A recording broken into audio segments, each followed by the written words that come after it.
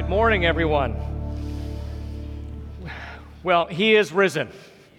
He is risen indeed, indeed. That is just a wonderful tradition to uphold, a wonderful tradition that we have going at our house. I think I've shared this story with you before. Not growing up in a Christian household, a lot of these traditions were foreign to me as a young Christian, and then coming to a formal church and someone told me, he is risen, and expecting the response. I had no idea.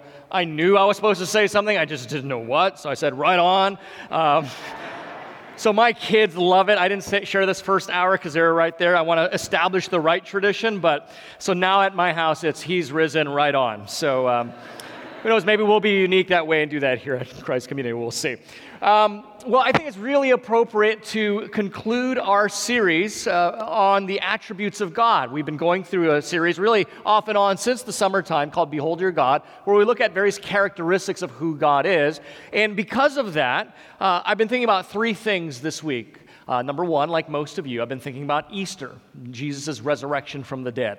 Number two, I've been thinking about this attribute, the sovereignty of God, that characteristic, that attribute of His that ensures that all of His other characteristics and attributes are meaningful and can be satisfied.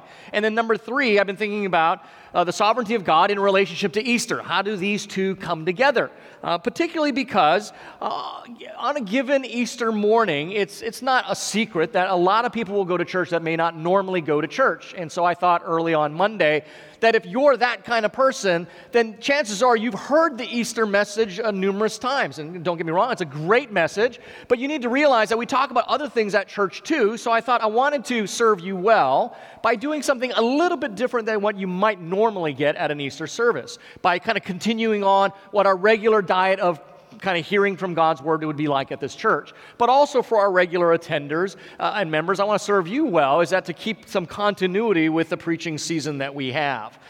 So to do that, I think we need to establish first, what do we mean by sovereignty? Right? That's not a word we typically use in our culture. You don't hear that very often. So the way I'm going to do that, so you know what I mean by that word, is to use an illustration that's familiar to all of us Southern Californians. And that is, thinking about the sovereignty of God is kind of like thinking about what it takes to stop traffic, okay? So with me, if you will, you're on the 5 or the 405 driving along, and you see, as this happens the case, one of these gnarly wrecks on the freeway that they have to close several lanes, and it just gets gnarled up, and you often find a police officer directing the traffic. That officer's been designated the right to direct the traffic, if not entirely stop the traffic. So that police officer, if they feel necessary, can just stop the entire flow of traffic, stop a bus right in its tracks, right in the freeway. But now, if push came to shove, we both know that police officer could really do very little if the bus decided to just keep on going anyway, right? So the right to stop a bus is similar but different to the power to stop a bus. Does that make sense? One has to do with authority, the other has to do with ability. When we talk about sovereignty, God's sovereignty, we are talking not just the right to do something, but the ability to do it as well. So when we say that God is sovereign, we are talking about He has the power and authority as well as the right and ability to do what He intends. Now, that means when people think about God, they typically have a category for His sovereignty. They may not use that word, but in power, that He has the power and ability to do all kinds of things. He has the power to subdue all the armies of the earth. He has the power to raise up nations and cast them down. He has the power to stop the cosmos and when He wants to. They get that. But if God is sovereign, He also has the authority to do what He intends as well. So He has the right to do as He sees fit. He has the right to raise up nations and cast them down. He has the right to pronounce innocent and pronounce guilt. He has the right to make you happy. He has the right to make you have a hard life and a yappy life, right? He has the right to do all these things. He even has the right to do things we don't want Him to do or even like, right? And it gets even more shocking. He has the right to do these things without getting your permission or my permission. That's what it means to be sovereign. You have the power and ability, but you also have the authority and right as well. As a sovereign God, He has the power and ability, the authority and the right to upset the natural order of this world. He has the authority and the ability to defy human purposes. He has the ability and authority to upset and overturn our expectations of him. We know this because it's already happened. It's called Easter Sunday. In this one singular event, God displayed his sovereignty in a way that demonstrated his sovereignty over the natural order of things, that demonstrated his sovereignty over the human purposes that those of even defy him, and his sovereignty of the expectations over people who believe him. All this happened in consistency through our series of all of his attributes. God displayed his sovereignty in the resurrection in Jesus Christ in a way that was consistent with his holiness, his goodness, his grace, and his wrath. And so we conclude this morning our series on Behold Your God, thinking about this last attribute of God, God's sovereignty in the resurrection of Jesus Christ, in three significant ways. We see God's sovereignty over the natural laws that govern his world. We see God's sovereignty over the purposes of men that defy his will. And we see God's sovereignty over the expectation of people who believe his word. We'll look at those one at a time. Now, to be clear, the Bible is very clear that God has established the creation so that his world is governed in a way that actually reflects his character. You realize that?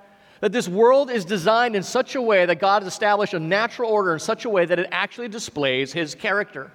Passages like Psalm chapter 19, verses 1 through 4, says that the heavens themselves declare the glory of God. That's one of his attributes. Psalm 104, verses 10 through 30, so 20 verses that describe in detail how all the creation functions exactly as God intends it to. It's a phenomenal passage. Nehemiah 9:6 says, "You preserve them all," speaking of the heavens and the seas, "and they worship you." It gets even more amazing in Acts chapter 17 in the New Testament. Verses 26 and 28, it says that all men and nations are exactly where God intends them to be so that maximum knowledge of his character can be known. This is a phenomenal passage. We could preach on that alone. That the book of Acts, God's word says that every human being and every nation that has ever been is exactly where God intends it to be for the purpose of making his character maximally known to the world. Colossians 1:16 and 17 says, "All creation is made by him, and it's held together by him."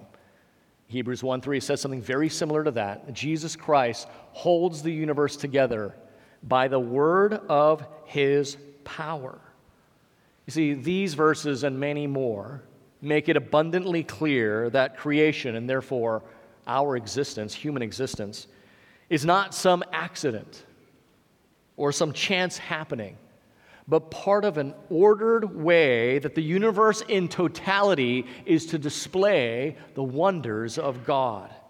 With Genesis 1 and 2 saying that the creation of humanity, you and I, is the pinnacle of all that created work.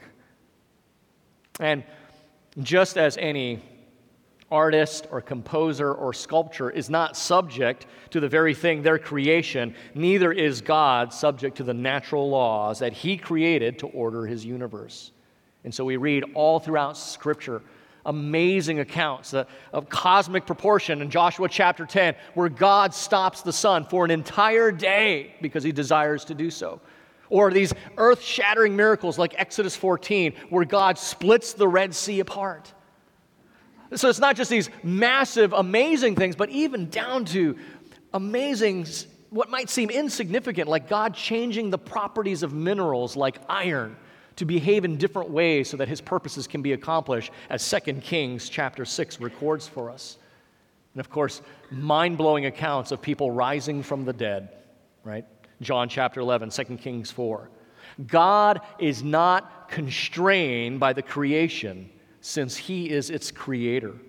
And the most spectacular display of this freedom, of this sovereignty over the natural order of things is found in the resurrection of Jesus Christ. Listen to what Jesus said in John chapter 10, verses 17 and 18. It'll be on the screens behind me. It's simply amazing. Jesus, in speaking of his own death and resurrection, "I lay down my life that I may take it up again." Did you realize Jesus lays his life down, and Jesus raises it back up. Astounding. No one takes it from me, but I lay it down of my own accord. I have the authority to lay it down, and I have the authority to take it up again. This charge I have received from my Father. You see, in each instance where the Bible records a man or woman or boy or girl coming back from the dead, we really wouldn't call those resurrections, would we? We would just call them resuscitations, because at some point, every one of those individuals faced the specter of death once again. Jesus, however, was completely different. Jesus was truly resurrected from the dead because he did not face the grave ever again. As a matter of fact, he conquered the grave. Death is the natural law that scares everyone in a fallen world, rightly so. Death is the natural order of things that terrifies us. Even Google. Yeah, we like Google. They're even afraid of death. So a few years ago, they started Calico, the California Life Company. And their objective was to somehow figure out a way to conquer death. Listen to an article from Business Insider just a couple years ago. They write this: the quest for eternal life goes back for thousands of years with mostly unimpressive results. So I guess they are giving a tip of the hat to Jesus because they said it's mostly unimpressive, but Jesus did come back, so at least they're acknowledging that one. These tech billionaires want to defeat death, the article says. They don't just have the money at their disposal. They have access to modern medicine, genetics, efforts to map the human brain, and computers that can process quantities of information so huge they've never even been conceived of before. Their objective is to use the tools of technology, the chips, the software program algorithms, the big data they use in creating an information revolution to understand and upgrade what they consider to be the most complicated piece of machinery in existence, the human body. Google wants to defeat the great enemy of humanity, which is death. Well, I hate to say this, as cool as I think that project is, we know it will fail. It will never succeed. Because the Bible tells us that the origin of death is not just the degenerating cellular material. It's not just heart failure or cancer or natural causes. Those can be contributing factors, but the Bible tells us those are just the presenting problem of the true cause. Death, according to Genesis chapter 3 and Romans 5, is the result of sin. Let me read you Romans 5:12. Therefore, just as sin came into the world through one man, and death through sin, and so death spread to all men because all have sinned. So unless Google can figure a way to deal with the problem of sin, they'll never deal with the problem of death. But Google doesn't have to, because somebody already did. The one man that overturned sin and thence conquered death was Jesus Christ. And his resurrection from the dead is the factual, historical evidence never to have been disproved. So God displayed his sovereignty over the natural laws that govern this world by defeating the great enemy of humanity, death, in the resurrection of Jesus Christ. But it's not just in defeating death and over the natural laws that God displays his humanity in Christ's resurrection. He also displays his sovereignty over the purposes of men that defy his will. You see, it's amazing when you think about it. The Bible tells us that all of creation bows to its creator. Mark chapter 2, verse 11 to 12. Sickness flees at Jesus' command. Mark chapter 4. The oceans obey Jesus' voice. Mark chapter 5. Demons shudder in Jesus' presence. Later in Mark 5, we see that death itself is no match for Jesus. It is clear from disease to death and nature itself, it all bows the knees to its creator. But here's the shocking reality. Only humanity, the pinnacle of creation, only humanity is known to defy, disobey, and rebel against its creator. Matthew chapter 12, Matthew chapter 26, John chapter 5, John chapter 7, John chapter 8, records how humanity consistently and constantly plots against him, seeks to entangle him, arrests him, and wants to kill its creator. But here's the shocker. Here is the shocker. The sovereignty of God takes into account the rebelliousness in man's heart and makes it serve his purposes and not their own. And the crucifixion and resurrection of Jesus Christ was the best example of this. Let me read to you from Acts chapter 2, the day of Pentecost, when the church really exploded onto the scene, and Peter's preaching to this crowd of the events that they're watching take place, and he says this in verse 22, "Men of Israel, hear these words. Jesus of Nazareth, a man attested to you by God with mighty works and wonders and signs that God did through him in your midst, as you yourselves fully know.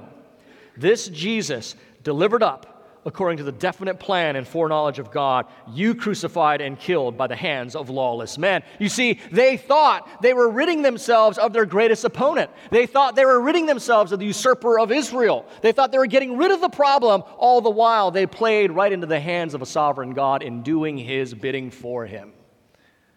God is sovereign, so sovereign that even our defying him, he can take to make it serve his purposes. That's one thing for God to upset the natural order of things. It's a whole nother thing when God wants to upset our order of things, isn't it? Friends, history is full of men and women who were challenged and found that the sovereignty of God, and in particular the resurrection of Jesus Christ, is an anvil that has broken thousands of hammers of human disbelief and doubt. And it started very early on. Not just 2 years after Jesus himself was crucified and raised again was the opposition heavy and hard against the resurrection in a man named Saul of Tarsus, who hated this doctrine of the resurrection, couldn't stand this doctrine of the resurrection and this gospel message spreading, did everything he could in his power to stop it, arrested believers, had them imprisoned, and oversaw and authorized their execution. Until he met the resurrected Christ himself in Acts chapter 9, on his way to another city with paperwork authorizing him to continue on this reign of tyranny. And Saul of Tarsus became Paul the Apostle, the strongest proponent for the resurrection message. Centuries later, John Newton. There's a picture of John. Well, that's actually an actor named Albert Finney playing John Newton. But John Newton was one of the most loved and well-known figures of England's Christian history. What most people don't know is that John Newton was a former slave trader. John called himself an old African blasphemer because he spent years of his life profiting off the slave trade. This man who against all odds converted to Christ, although he spent his entire youth denouncing the very Christ he came to worship, ended up composing, and what I find is a wonderful irony and the sense of humor of God, probably one of the most beloved hymns in African American churches, Amazing Grace. And Newton became a forceful leader in the abolition movement in England.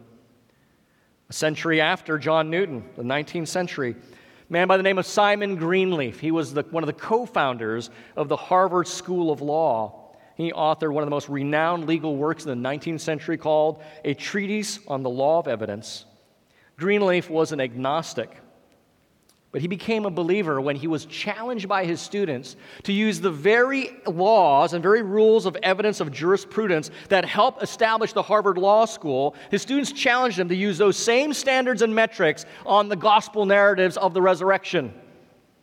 Greenleaf, thinking that this was a joke, obliged and came to the inevitable conclusion that the gospel accounts of the resurrection had to be true by those very standards that we use in court. He published his findings in a book, The Testimony of the Evangelists, examined by the rules of evidence administered in courts of justice. In the 19th century, this was mind-blowing for people to see this. Now, you might think, well, that was the 19th century. That was a long time ago. Things have changed. Certainly, we now know better. Just 100 years later, another law student from Yale Law School and an investigative journalist from the Chicago Tribune, one of their youngest, one of their brightest, to denounce, to shake his wife's newfound faith, Lee Strobel went on applied all of his skills as an investigative journalist to the resurrection accounts to show his wife her faith was misfounded, it was fable and myth, good to feel good, but not to base your life upon. And when he could not find evidence to the contrary, he was broken and converted and became a believer. I encourage you to see the movie about his life. It's called The Case for Christ. Better yet, read the book by the same title. None of these men intended to convert. As a matter of fact, each of these men had their motives why they should not convert to the resurrection and the understanding of Jesus Christ. Their careers, prestige, lifestyle choices were on the line. But as each of these men found, you cannot seriously or honestly engage the question of the resurrection of Jesus Christ without coming to the conclusion, whether you like it or not, that it is one of the most well-attested to historical facts in recorded history. You might recall with me, this was really big in the mid to late 90s, but every year around this time of year, if you went to the supermarket, you have on the end cap by the cash registers, they have a bunch of magazines.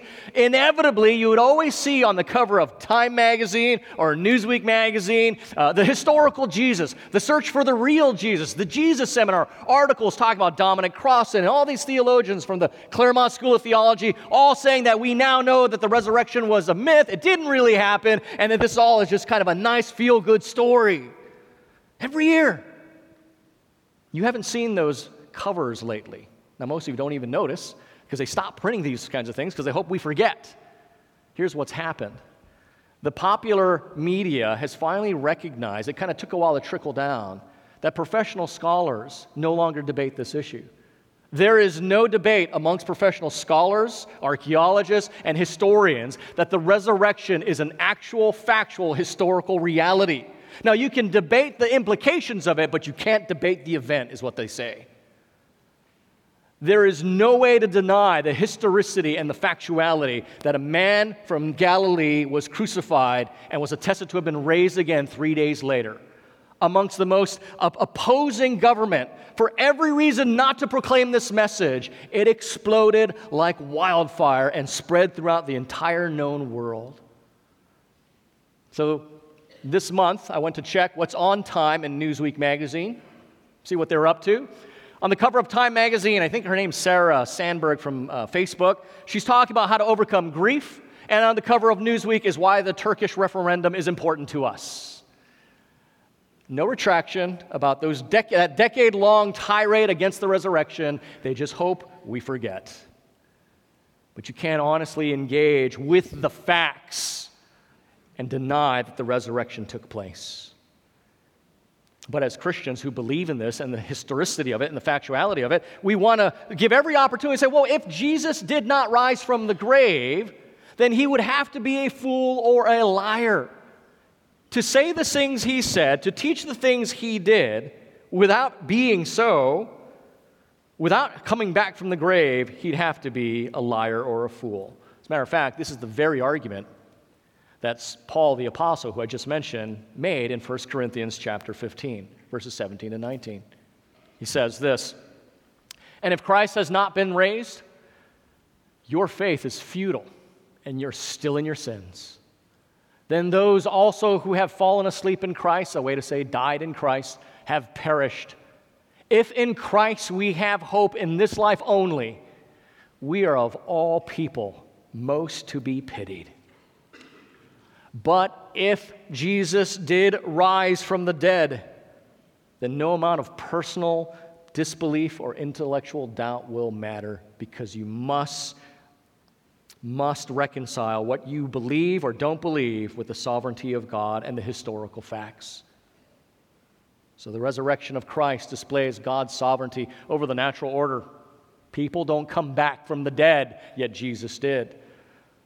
The resurrection of Christ displays God's sovereignty over those who defy him, who thought they were doing what they wanted, only to find out they were doing what God wanted them to do in bringing his redemptive plan forward. Finally, the sovereignty of God and the resurrection of Christ over the expectations of his own people who believe his word. Now, you might ask, I can see why it's important to see how God is sovereign over the creation. If he's the creator, he should be sovereign over the creation. I see why it's important to show that he's sovereign, even those who are in opposition to him. But why is it important to talk about his sovereignty over people who actually believe his word? You would think that that's a given. Why is that necessary? Because God is always more surprising, always more radical, and always more sovereign than we conceive. I'm going to take you to John chapter 11. If you have a Bible, turn to John chapter 11, where we see a resurrection narrative, not Jesus' resurrection, mind you, but one of his friends. In John chapter 11, verse 21 to 26, Jesus is visiting the tomb of his dear friend Lazarus, who had died 4 days earlier. And as in typical of Jewish custom, they're continuing to mourn for him. Jesus shows up on the scene, and Lazarus' sisters, Mary and Martha, run to Jesus. And this is where we pick it up in verse 21 of John 11. Martha said to Jesus, Lord, if you had been here, my brother would not have died. But even now I know that whatever you ask from God, God will give you. And Jesus said to her, your brother will rise again. Verse 24, Martha said, I know that he will rise again in the resurrection on the last day. Jesus said to her, I'm the resurrection and the life. Whoever believes in me, though he die, yet shall he live. And everyone who believes, and everyone who lives and believes in me shall never die. Do you believe this? See, in verse 22, Martha rightly expresses her faith in Jesus and in the resurrection from the dead in verse 24, something that Jesus himself affirmed and taught. And Jesus does not merely say that he will bring about the resurrection or that he will be the cause of the resurrection, although those are both true.